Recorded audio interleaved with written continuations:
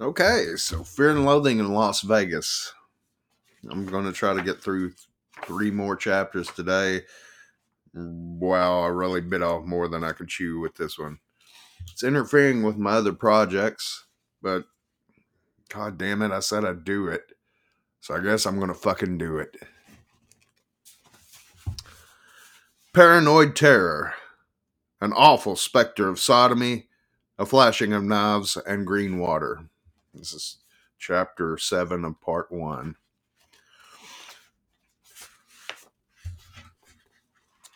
When I got to the Mint, I parked on the street in front of the casino, around a corner from the parking lot. No point in risking a scene in the lobby, I thought. Neither one of us could pass for drunk. We were both hypertense, extremely menacing vibrations all around us. We hurried through the casino and up the rear escalator. We made it to the room without meeting anybody, but the key wouldn't open the door. My attorney was struggling desperately with it. "Those bastards have changed the lock on us," he groaned. "They probably searched the room. Jesus, we're finished." Suddenly, the door swung open. We hesitated, then hurried inside. No sign of trouble. "Bolt everything." "Bolt everything," said my attorney. "Use all chains." He was staring at 2 Mint hotel room keys in his hand. "Where did this one come from?" he said, holding up a key with the number 1221 on it. "That's Lacerda's room," I said. He smiled. "Yeah, that's right. I thought we might need it." "What for?" "Let's go up there and blast him out of bed with a fire hose," he said. "No," I said. "We should leave the poor bastard alone. I get the feeling he's avoiding us for some reason." "Don't kid yourself," he said. "The Portuguese son of a bitch is dangerous. He's watching us like a hawk." He squinted at me. "Have you made the deal with him?" "I talked with him on the phone," I said, "while you were out getting the car washed. He said he was turning in early so he can get out there and to the starting line at dawn." My attorney was not listening. He uttered an anguished cry and smacked the wall with both hands. "The dirty bastard!" he shouted. "I knew it! He got a hold of my woman." I laughed. "That little blonde groupie with the film crew? You think he sodomized her?" "That's right!" "About it," he yelled. "You goddamn honkies are all the same. By this time, he's opened a new bottle of tequila and is quaffing it down. Then he grabbed a grapefruit." God damn it. Okay, that was not dialogue. "By this time, we'd opened a new bottle of tequila and it was quaffing it down. Then he grabbed a grapefruit and sliced it in half with a Gerber Mini Magnum, a stainless steel hunting knife with a blade like a fresh honed straight razor." "Where'd you get that knife?" I asked. "Room service sent it up," he said. "I wanted something to cut the limes." "What limes?" "They didn't have any," he said. "They don't grow out here in the desert." He sliced the grapefruit into quarters, then into eighths, then sixteenths. Then he began slashing aimlessly at the residue. "The dirty toad bastard," he groaned. "I knew I should have taken him out when I had the chance. Now he has her." I remembered the girl. We'd had a problem with her on the elevator a few hours earlier. My attorney had made a fool of himself. "You must be a writer," she said. "What class are you in?" "Class," he snapped. "What the fuck do you mean?" "What do you ride?" she asked with a quick smile. "We're filming the race for a TV series. Maybe we can use you." "Use me?" Mother of God, I thought, here it comes. The elevator was crowded with race people. It was taking a long time to get from floor to floor. By the time we'd stopped at 3, he was trembling badly. 5 more to go. "I run the big ones," he shouted suddenly. "The really big fuckers." I laughed, trying to defuse the scene. "The Vincent Black Shadow," I said. "We're with the factory team." This brought a murmur of rude dissent from the crowd. "Bullshit," somebody finally muttered. "Wait a minute," my attorney shouted. And then and then to the girl, "Pardon me, lady. But I think there's some kind of ignorant chicken sucker in this car who needs to get his face cut open. He plunged his hand into his pockets of his black plastic jacket and turned to face the people crowded into the rear of the elevator. Okay, here we go. You cheap, honky faggots, he snarled. Which one of you wants to get cut? It was a product of its time. I was watching the overhead floor indicator. The door opened at 7, but nobody moved. Dead silence. The door closed. Up to 8. Then open again. Still no sound of movement in the crowded car. Just as the door began to close, I stepped up and grabbed his arm, jerking him out just in time. The door slid shut and the elevator light dinged 9. Quick, into the room, I said. Those bastards will have the pigs on us. We ran wildly around the corner of the room. My attorney was laughing loudly. Spooked, he shouted. Did you see that? They were spooked like rats in a death cage. Then, as we bolted the door behind us, he stopped laughing. God damn, he said. It's serious now. That girl understood. She fell in love with me. How many hours later, he was convinced that Lacerda, the so-called photographer, had somehow got his hands on the girl. Let's go up there and castrate that fucker, he said, waving his new knife around in quick circles in front of his teeth. Did you put him onto her? Look, I said, you better put the goddamn blade away and get your head straight. I have to put the car in the lot. I was backing slowly towards the door. One of the things you learn after years of dealing with drug people is that everything is serious. You can turn your back on a person, but you never turn your back on a drug, especially when it's waving a razor-sharp hunting knife in your eyes. Take a shower, I said. I'll be back in 20 minutes. I left quickly, locking the door behind me and taking the keys to Lacerda's room, the one my attorney had stolen earlier. That poor geek, I thought. As I hurried down the escalator, they sent him out here on this perfectly reasonable assignment. Just a few photos of motorcycles and dune buggies racing around the desert. And now he was plunged, without realizing it, into the maw of some world beyond his ken.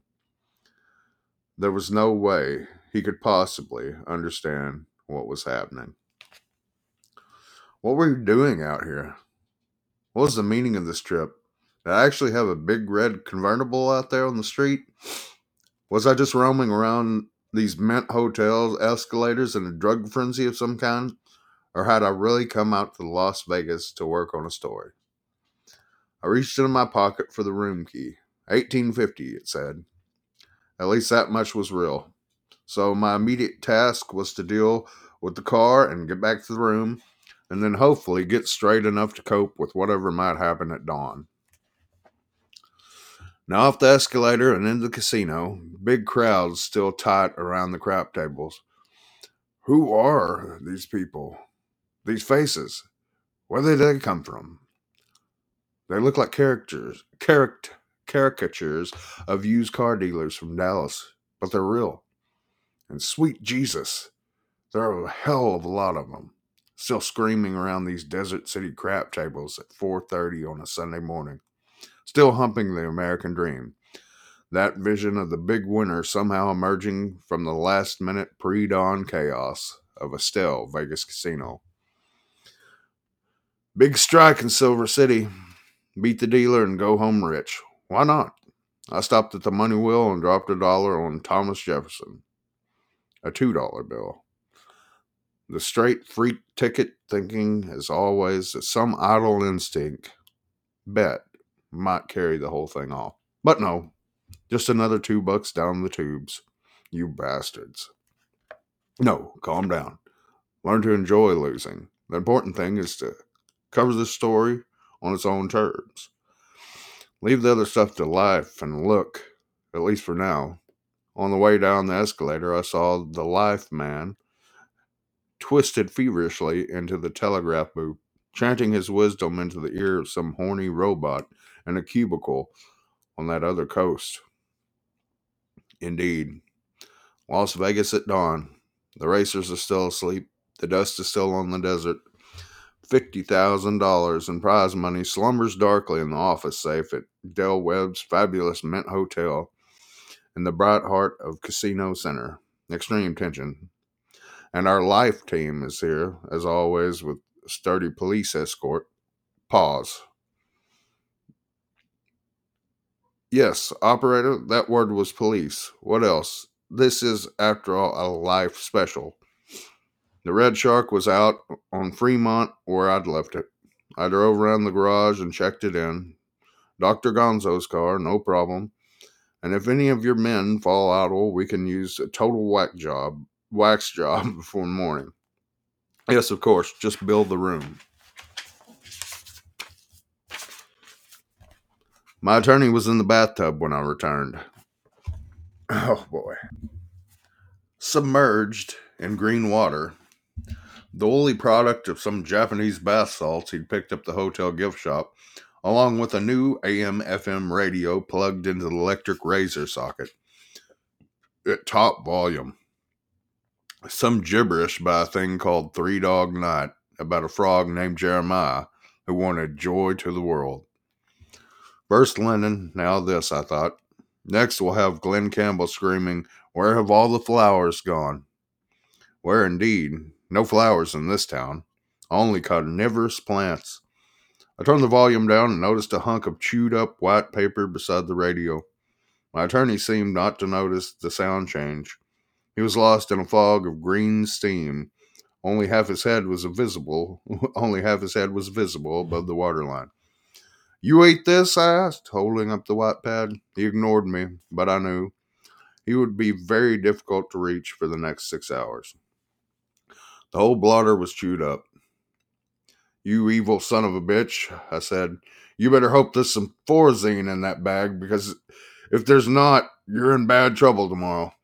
"Music!" he snarled. "Turn it up with the tape on." "What tape?" "The new one. It's right there." I picked up the radio and noticed that it was also a tape recorder. One of those things with a cassette unit built in. And the tape, surrealistic pillow, needed only to be flipped over. He had already gone through side one at a volume that must have been audible in every room within a radius of 100 yards, walls and all. "White Rabbit," he said. "I want a rising sound." "You're doomed," I said.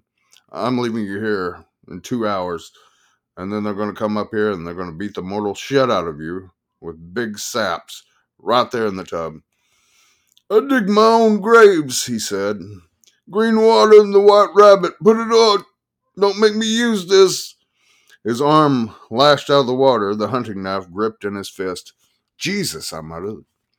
And at that point I figured he was beyond help, lying there in the tub with a head full of acid and the sharpest knife I've ever seen, totally incapable of reason, demanding the White Rabbit. This is it, I thought.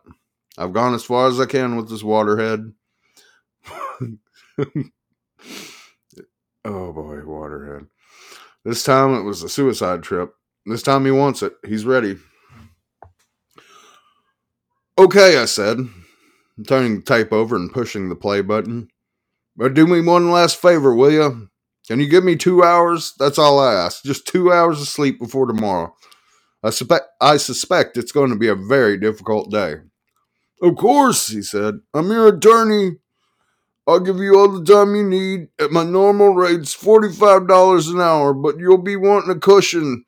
So why don't you just lay one of those $100 bills down there beside the radio and fuck off?" "How about a check?" I said. "On the Sawtooth National Bank. You won't need any ID to cash it there. They know me." "Whatever's right," he said, beginning to jerk with the music. The bathroom was like the inside of a huge, defective woofer. Heinous vibrations, overwhelming sound. The floor was full of water. I moved the radio as far from the tub as I could get it. Then I left and closed the door behind me. Within seconds, he was shouting at me, "Help, you bastard! I need help!" I rushed back inside, thinking he'd sliced off an ear by accident. But no, he was reaching across the bathroom towards the white formica shelf where the radio sat. I want that fucking radio, he snarled. I grabbed it away from his hands. You fool, I said. Get back in the tub. Get away from the goddamn radio. I shoved it back from his hand. The volume was so far up that it was hard to know what was playing unless you knew Surrealistic Pillow almost note for note, which I did at the time, so I knew that White Rabbit had finished. The peak had come and gone. Oh, goddamn, Zach. Quit promising things. But my attorney, it seemed, had not made it. He wanted more. Back to take, puppy, he yelled. I need it again. His eyes were full of craziness now, unable to focus. He seemed on the verge of some awful psychic orgasm. Let it roll, he screamed. Just as high as the fucker can go. And when it comes to that fantastic note where the rabbit bites its own head off, I want you to throw the fucking radio into the tub with me. I stared at him, keeping a firm grip on the radio. Not me, I said finally. I'd be happy to ram a goddamn 440-volt cattle prod into that tub with you right now, but not this radio. It would blast you right through the wall. Stone dead in 10 seconds, I laughed. Shit, they'd make me explain it. Drag me down to some rotten coroner's inquest and grill me about it. Yes, the exact details. I don't need that. Bullshit, he screamed. Just tell them I wanted to get higher. I thought for a moment. Okay, I said finally. You're right. This is probably the only solution. I picked up the tape radio, which was still plugged in, and held it over the tub. Just let me make sure I have it all lined up, I said. You want me to throw this thing in the tub when White Rabbit peaks? Is that it? He fell back in the water and smiled gratefully. Fuck yes, he said. I was beginning to think I was going to have to go out and get some of those goddamn maids to do it. Don't worry, I said. Are you ready? I hit the play button, and White Rabbit started building again. Almost immediately, he began to howl and moan. Another fast run up that mountain, and then thinking this time that he'd finally get over the top. His eyes were gripped shut, and only his head and both kneecaps poked out from the oily green water. I let the song build while I sorted through the pile of fat, ripe grapefruits next to the basin. The biggest one of the lot weighed almost 2 pounds. I got a good Vita Blue fastball grip on the fucker, and just as White Rabbit peaked, I lashed it in the tub like a cannonball. My attorney screamed crazily, thrashing around the tub like a shark after meat, churning water all over the floor as he struggled to get a hold of something. I jerked the AC cord out of the tape radio and moved out of the bathroom very quickly.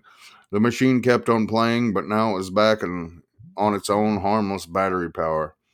I could hear the beat cooling down as I moved across the room to my my kit bag, and fetched up the mace can. Just as my attorney ripped the bathroom door open and startled out. His eyes were still unfocused, but he was waving the blade around in front of him like a man who meant to cut something. Mace! I shouted. You want this? I waved the mace bomb in front of his watery eyes. He stopped. You bastard, he hissed. You'd do that, wouldn't you? I laughed, still waving the bomb at him. Why worry? You'll like it. Shit, there's nothing in the world like a mace high. 45 minutes on your knees with the dry heaves, gasping for breath. It'll calm you right down. He stared in my general direction, trying to focus. You cheap, honky son of a bitch, he muttered. You'd do that, wouldn't you? Why not, I said. Hell, just a minute ago, you were asking me to kill you. And now you want to kill me? What should I do, goddammit? Should I call the police? He sagged. The cops! I nodded. Yeah, there's no choice. I wouldn't dare go to sleep with you wandering around in this condition with a head full of acid and wanting to slice me up like with that goddamn knife. He rolled his eyes for a moment, then tried to smile. Who said anything about slicing you up? He mumbled. I just wanted to carve a little Z on your forehead. Nothing serious. He shrugged and reached for a cigarette on top of the TV set. I menaced him again with the mace can. Get back in the tub, I said. Eat some Reds and try to calm down. Smoke some grass. Shoot some smack. Shit. Do whatever you have to. But let me get some rest. He shrugged and smiled distractedly, as if everything I'd said made perfect sense. Oh, yes, he said, very earnestly. You really need to get some sleep. You have to work tomorrow. He shook his head sadly and turned back towards the bathroom. God damn, what a bummer. He waved me off. Try to rest, he said. Don't let me keep you up. I nodded and watched him shuffle back in the bathroom, still holding the blade, but now he seemed unaware of it. The acid had shifted gears on him. The next phase would probably be one of those hellishly intense introspection nightmares. 4 hours or so of the catatonic despair. But nothing physical, nothing dangerous. I watched the door close behind him, and I quietly slid a heavy, sharp-angled chair up to the front of the bathroom knob and put the mace can beside the alarm clock. The room was very quiet. I walked over to the TV set and turned it on to a dead channel. White noise at maximal decibels. A fine sound for sleeping. A powerful, continuous hiss to drown out everything strange. Okay, part 1, chapter 8. Genius round the world stands hand in hand, and one shock of the recognition runs the whole circle round. Art Linkletter. I live in a quiet place where any sound at night means something is about to happen. You come awake fast, thinking, what does that mean? Usually nothing. But sometimes it's hard to adjust to a city gig where the night is full of sounds, all of them discomfortably routine. Cars, horns, footsteps, no way to relax. So drown it all out with the fine white drone of a cross-eyed TV set. Jam the burger between channels and doze off nicely. Ignore that nighttime in the that nightmare in the bathroom. Just another ugly refugee from the love generation, some doom-struck gimp who couldn't handle the pressure.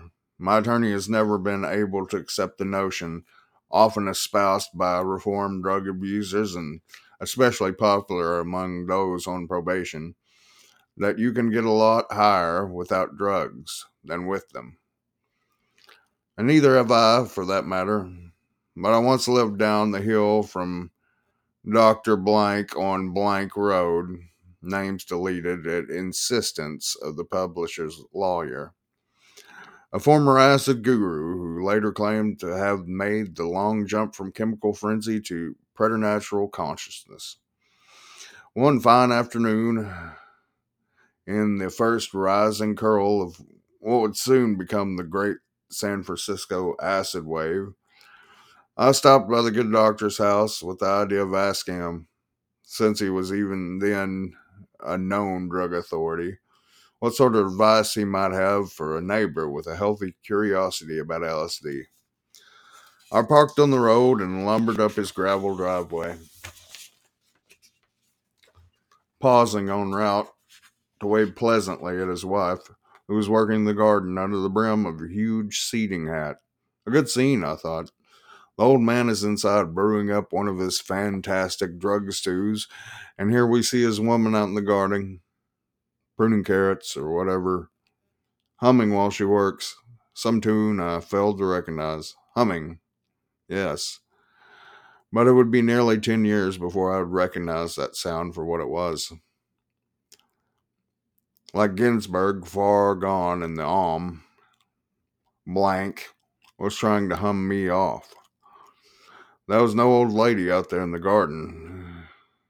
It was the good doctor himself, and his humming was a frantic attempt to block me out of his higher consciousness. I made several attempts to make myself clear. Just a neighbor come to call and ask the doctor's advice about gobbling some LSD in my shack just down the hill from the house.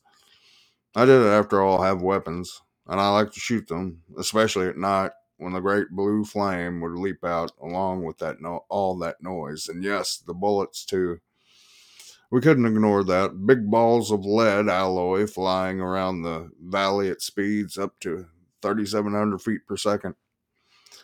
But I always fired into the nearest hill or, failing that, into blackness. I mean no harm. I just liked the explosions, and I was careful never to kill more than I could eat. Kill? I realized I could never properly explain that word to this creature toiling here in the garden. Had it ever eaten meat? Could it conjugate the verb hunt? Did it understand hunger? Or grasp the awful fact that my income averaged around $32 a week that year? No. No hope of communication in this place. I recognized that. But not soon after, but not soon enough to keep the drug doctor from humming me all the way down his driveway and into my car and down the mountain road. Forget LSD, I thought. Look what it's done to that poor bastard. So I stuck with hash and rum for another 6 months or so until I moved into San Francisco and found myself one night in a place called the Fillmore Auditorium. And that was that.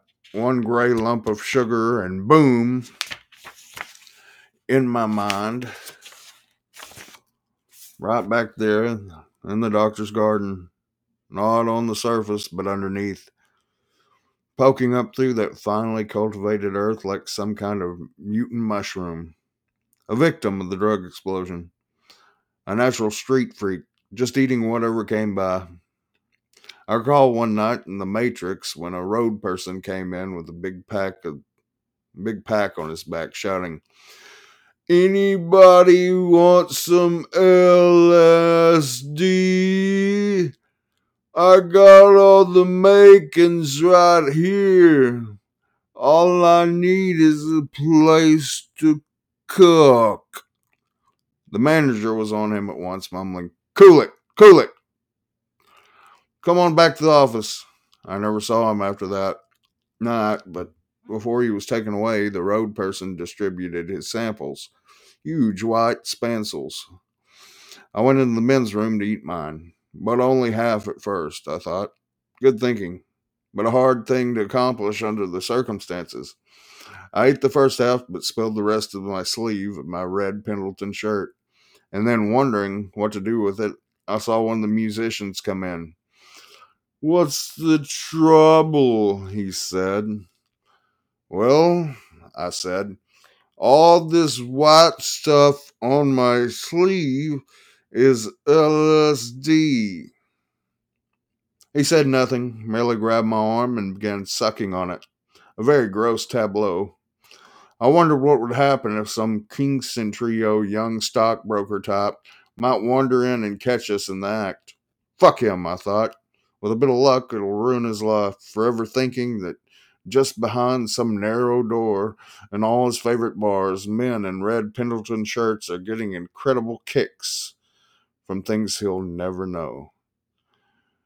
Would he dare to suck a sleeve? Probably not. Play it safe. Pretend you never saw it. Strange memories of this nervous night in Las Vegas 5 years later. 6. It seemed like a lifetime, or at least a main era. The kind of peak that never comes again. San Francisco in the middle of the 60s was a very special time and a place to be part of. Maybe it meant something. Maybe not in the long run. But no explanation, no mix of words or music or memories can touch that sense of knowing that you were there and alive in that corner of time and the world, whatever it meant.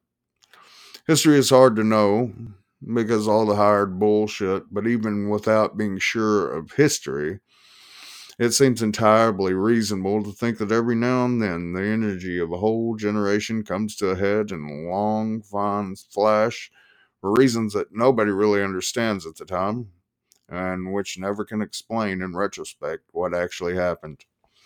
My central memory of that time seems to hang on 1 or 5 or maybe 40 nights or very early mornings when I left the Fillmore half crazy.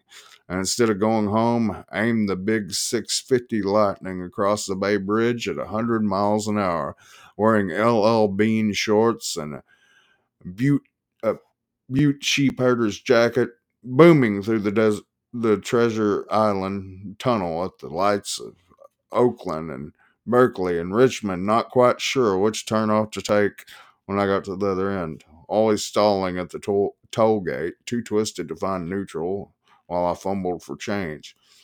But being absolutely certain that no matter which way I went, I would come to a place where people were just as high and wild as I was. No doubt about all that.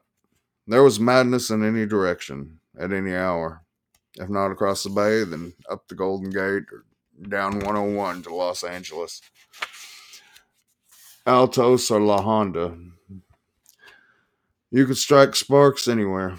There was a fantastic universal sense that whatever we were doing was right, and that we were winning.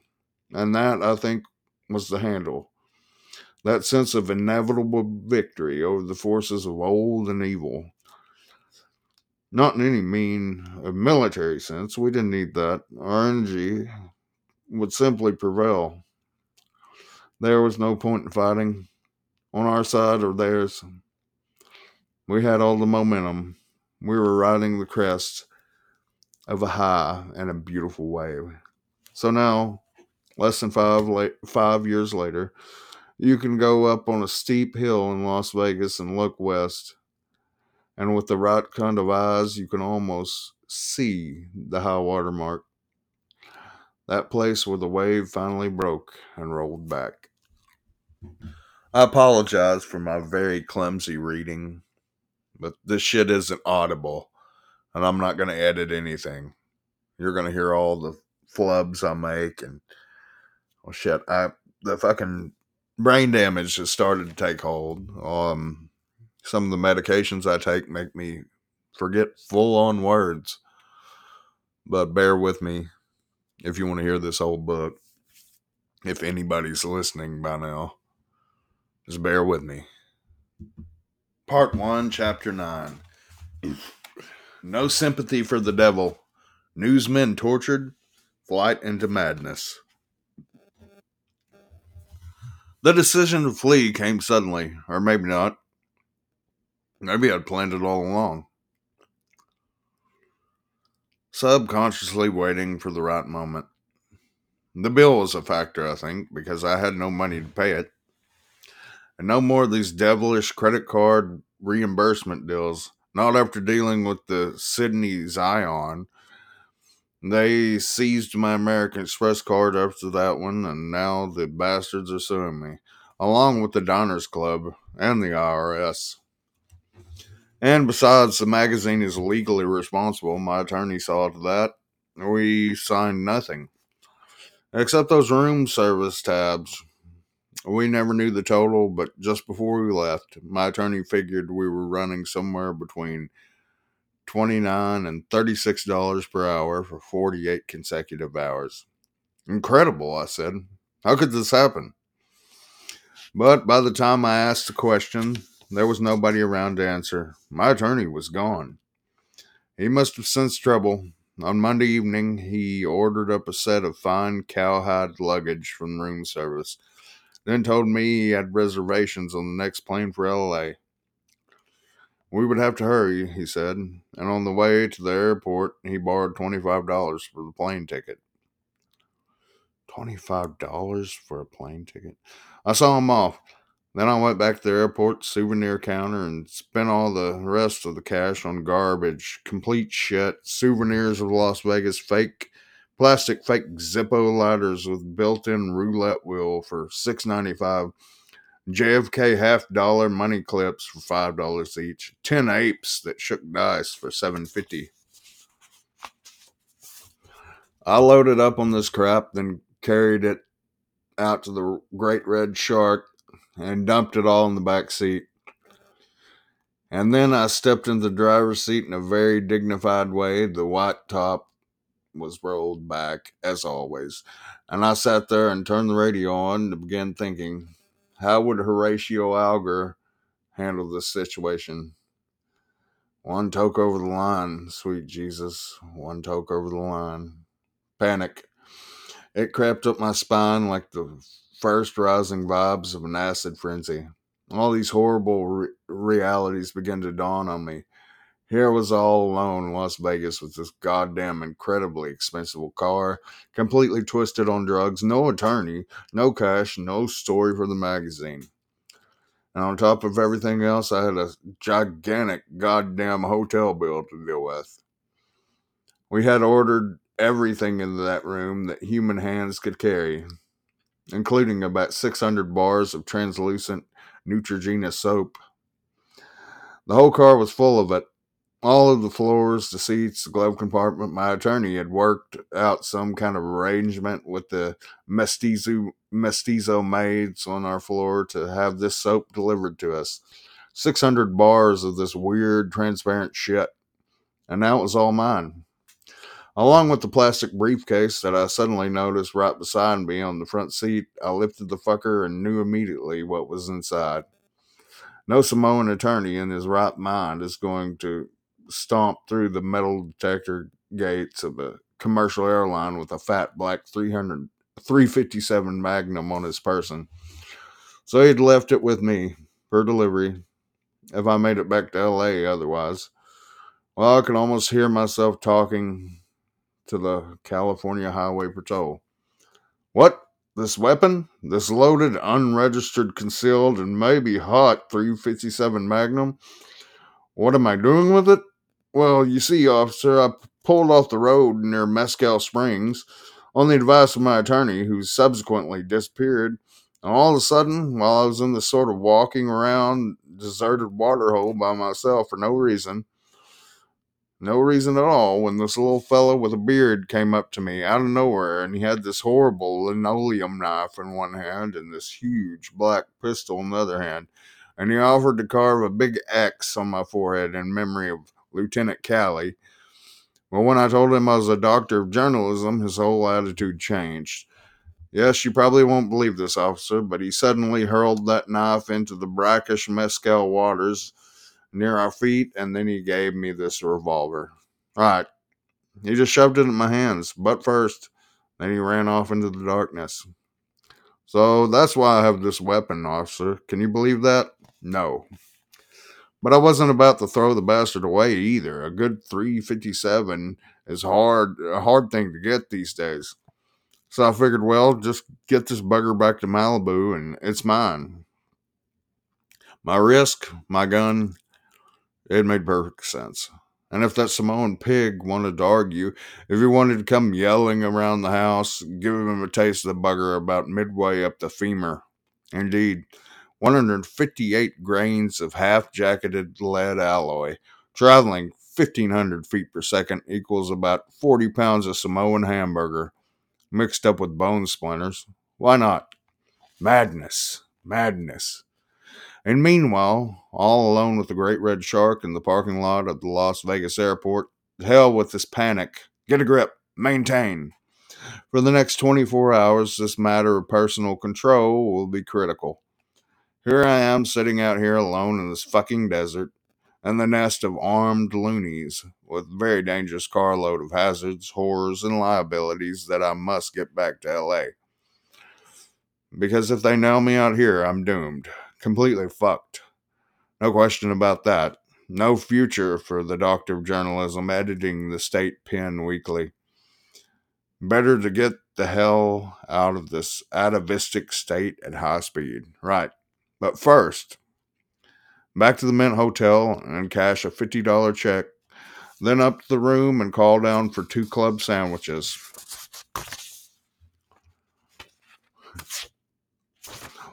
Two club sandwiches, milk, a pot of coffee, and a fifth of Bacardi Anejo. Rum will be absolutely necessary to get through this night, to polish these notes, this shameful diary. Keep the tape machine screaming all night long at top volume. Allow me to induce myself. I'm a man of wealth and taste. Sympathy? Not for me. No mercy for the criminal freak in Las Vegas. This place is like the army. The shark ethic prevails. Eat the wounded. In a closed society where everybody's guilty, the only crime is getting caught. In a world of thieves, the only final sin is stupidity. It is a weird feeling to sit in Las Vegas hotel at 4 in the morning, hunkered down with a notebook and tape recorder and a $75 a day suite and a fantastic room service bill, run up to 48 hours of total madness. Knowing that, just as soon as dawn comes, you're going to flee without paying a fucking penny. Go stomping out through the lobby and call your red convertible down from the garage and stand there waiting for it with a suitcase full of marijuana and illegal weapons. Trying to look casual, scanning the first morning edition of the Las Vegas Sun. This was the final step. I had taken all the grapefruit and other luggage out to the car a few hours earlier. Now it was only a matter of slipping the noose. Yes, extremely casual behavior. Wild eyes hidden behind these Saigon mirror sunglasses. Waiting for the shark to roll up. Where is it? I gave that evil pimp of a car boy $5. A prime investment right now. Stay calm. Keep reading the paper. The lead story was the screaming blue headline across the top of the page. Trio rearrested in Beauty's death. An overdose of heroin was listed as the official cause of death for pretty Diane Hamby, 19, whose body was found stuffed into a refrigerator last week, according to the Clark County's coroner's office. Investigations of the sheriff's homicide team who went to arrest the suspect said that one, a 24-year-old woman, attempted to fling herself through the glass door of her trailer before being stopped by deputies. Officers said that she was apparently hysterical and shouted, "You'll never take me alive!" But officers handcuffed the woman and she apparently was not injured. GI drug deaths claimed. Washington, Associated Post.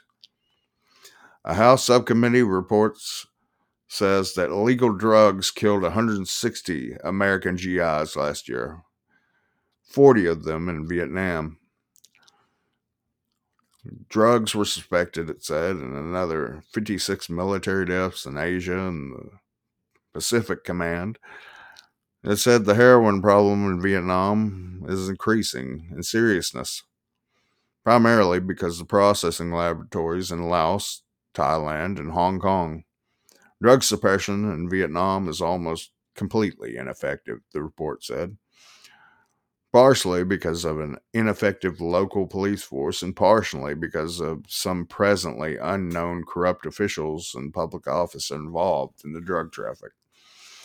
To the left of that grim notice was a 4-column center page photo of Washington, D.C. Cops fighting with young anti-war demonstrators who staged just sit-in and blocked the entrance to Selective Service headquarters.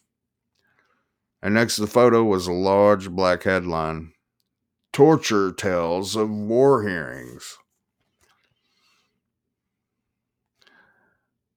Washington. Volunteer witness told an informal congressional panel yesterday that while serving as a military interrogator, they routinely used electric telephone hookups and helicopter drops to torture and kill Vietnamese prisoners. One Army intelligence specialist said the pistol slaying of the Chinese interpreter was defended by a superior who said, "She was just a slope anyway," meaning she was Asiatic.